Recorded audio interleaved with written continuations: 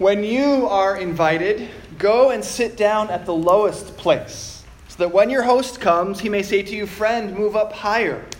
Then you will be honored in the presence of all who sit at the table with you. For all who exalt themselves will be humbled, and those who humble themselves will be exalted. Please pray with me. Dear God in heaven, we ask you to join us here in this place this morning, and we trust that you are here in our midst. May my words be your words, and all of our thoughts your thoughts. We pray all of this in Jesus' name. Amen. Please be seated.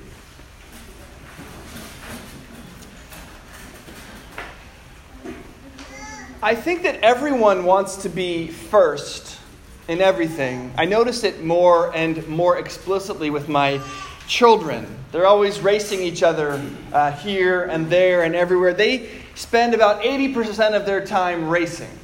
Even where the place they're racing to isn't somewhere where they want to be. Like, they'll race to go to the bathroom.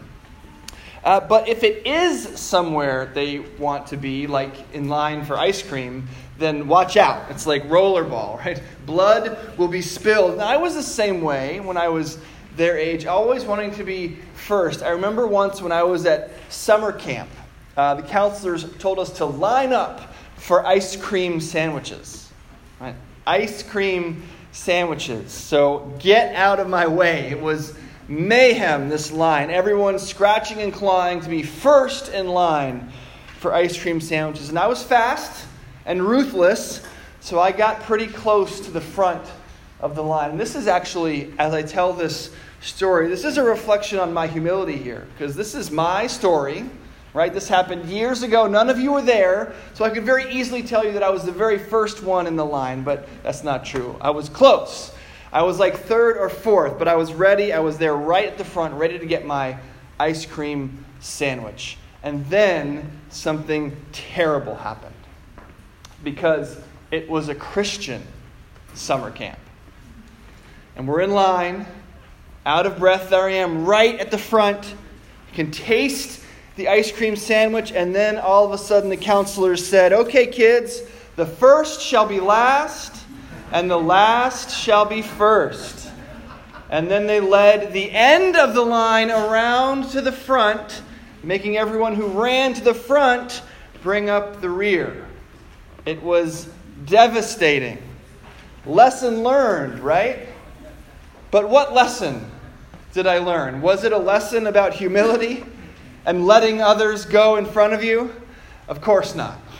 See, we caught on pretty quick. In fact, we caught on immediately. So the next time they called us to line up for something, we all ran full speed for the end of the line, hoping that the counselors would again say that the first will be last and the last will be first. But these counselors were infuriatingly unpredictable. They weren't stupid. They knew that we just all wanted to be first. So sometimes they'd act like they were going to switch the line around, and then they wouldn't do it. And the front half would cheer, and the back half would groan. And so the move became to sort of judge the mood of the crowd as we were lining up. If it seemed like more people were running toward the front, you wanted to be in the back in case the counselors noticed. And they'd bring the end of the line to the front. But if everybody was running to the back, then he wanted to head toward the front. It was all about getting in the front. It was a delicate game we had to play to get to those ice cream sandwiches first. Because what you wanted was to be first. Whether you ran to the front of the line or the end, the goal was the same. That very first ice cream sandwich. In our reading this morning from Luke, Jesus tells a parable based on what he observes at a dinner party, which reminded me of my summer camp ice cream sandwich adventures. Jesus notices that all the people are there jockeying for the good seats, the places of honor. They all want to sit near the head of the table, as close to the host as they can get. But Jesus has a sort of know your place sermon for them, doesn't he? He tells people not to sit in a more honorable place than they deserve, because the host will just end up having to ask them to move down. And that will be embarrassing. Instead, he suggests, sit at a lower place than you deserve, so that when the host comes in, he'll ask you to move up, and won't you look good then? And then he wraps up with this alternate version of the verse my summer camp counselors quoted to me all those years ago. They said, the last shall be first, and the first shall be last, which is Matthew 20, verse 16. Whereas here, Jesus says that those who exalt themselves will be humbled, and those who humble themselves will be exalted. So what's going on here? Is Jesus just telling all the little kids who want the ice cream sandwich first to run to the back of the line? Trust me, kids, he says with a wink, I'm going to blow your minds. The back of the line will get to go to the front. You're all going to get ice cream sandwiches first. You see, like I learned in summer camp, that trick only works the very first time. The next time, all the kids are going to run to the back of the line like we did. Right? And at the dinner party of Jesus' story, all the guests are going to be crowding to the very last seats, the seats of least honor. And the faux humility is going to be gross, right? Oh no, please. You should sit in this more honorable seat. You're much more important than me. All the while thinking, when Jesus gets here, he's going to set this straight, right? He's going to show all these people just how honorable I really am. And that's just posturing, play acting, and pretending. Surely Jesus can't be going for that. And he's not. And as we try to understand what Jesus is getting at here with this parable of honorable and less honorable seats, it will be helpful to understand two key things about this story. One of them is the scene setting, who it is that Jesus is talking to when he's telling this parable. But before we get to that, I want us to give ourselves an assist in understanding this story by looking at something Jesus says elsewhere. Something that he says in his Sermon on the Mount from Matthew chapter 6. Now, you remember the Sermon on the Mount, right? It's the one that starts with the Beatitudes, blessed are the poor in spirit, etc., and then proceeds to raise the bar of the law, the standard of holy living, until no one can reasonably think that they're good enough to do it, right? He says, you've heard it said, do not murder. But I say to you, do not even be angry. Right? So he's raising the bar of what holiness looks like. And that section of the sermon culminates in Matthew 5:48, which is the verse immediately before the one I'm going to read to you now, Matthew 5:48, which says, therefore you must be perfect as your Father in heaven is perfect. So this is the context into which Jesus is going to say what I'm going to read to you now, the very first verse of Matthew chapter 6. Beware, he says, of practicing your righteousness before other people in order to be seen by them, for then you will have no reward from your Father who is in heaven. Thus, when you give to the needy, sound no trumpet before you, as the hypocrites do in the synagogues and in the streets, that they may be praised by others. Truly, I say to you, they have received their reward. But when you give to the needy, do not let your left hand know what your right hand is doing, so that your giving may be in secret. And your Father who gives in secret, who sees in secret, will reward you. And that's the key verse that will help us understand Jesus' parable about honorable seats when he says, when you give to the needy, do not let your left hand know what your right hand is doing. In other words, when you do a good thing, you should be so disconnected from what you think you might get back in return that even your two hands don't know what the other one is up to. In other words, the exact opposite of running to the back of the line, hoping that you'll get to go to the front. The exact opposite of claiming the least honorable seat in the hopes that you'll be moved up to a more honorable one. So Jesus, the Son of Almighty God, who just said that you have to be perfect, just as perfect as God himself is perfect, now says that your good deeds must be done with complete disregard to any benefit for you. You cannot be a greedy dinner guest hoping to get closer to the head of the table by sitting down at the foot. This kind of advice would be completely out of character for Jesus and wouldn't mesh with his larger message when he says your good deeds should be disconnected completely from what you might get out of them.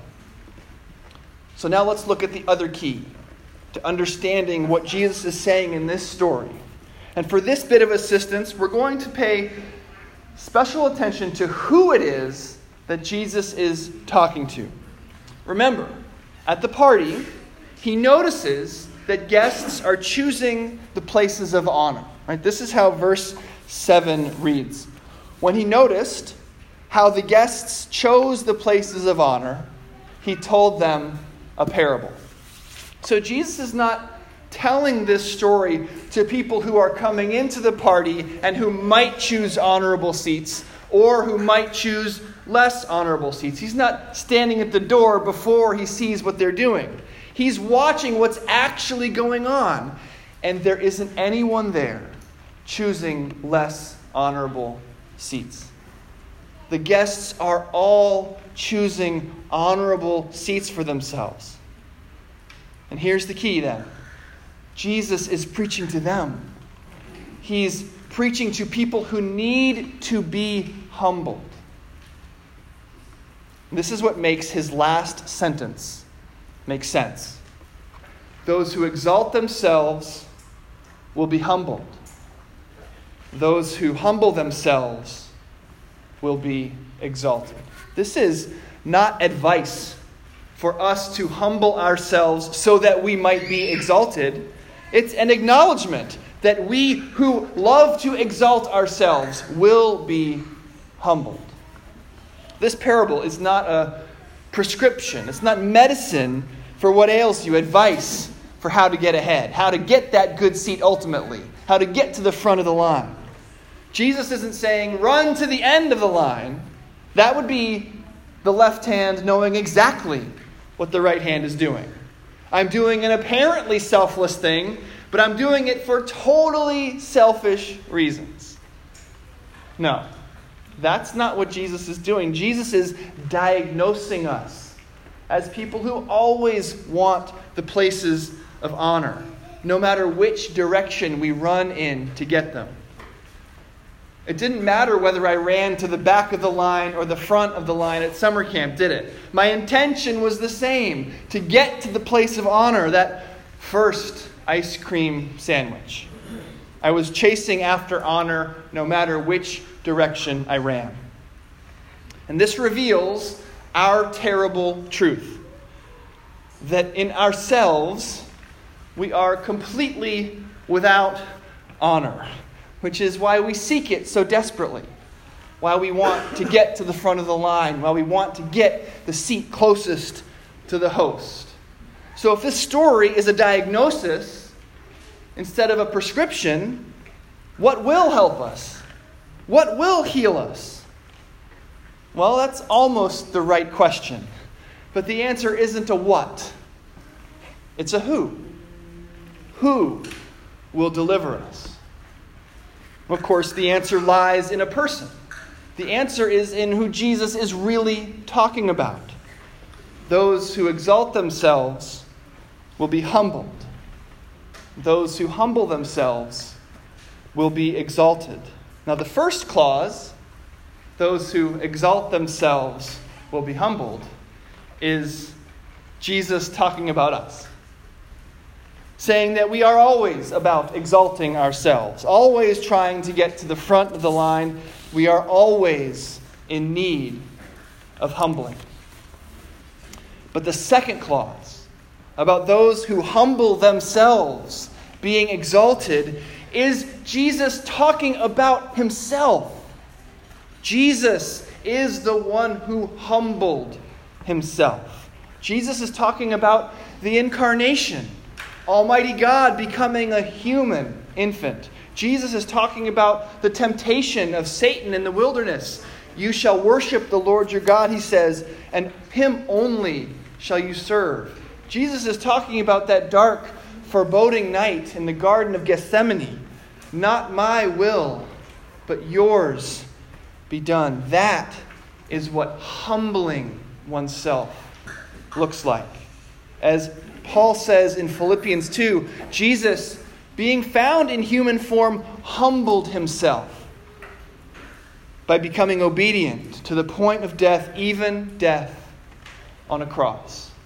A criminal's death outside the city walls.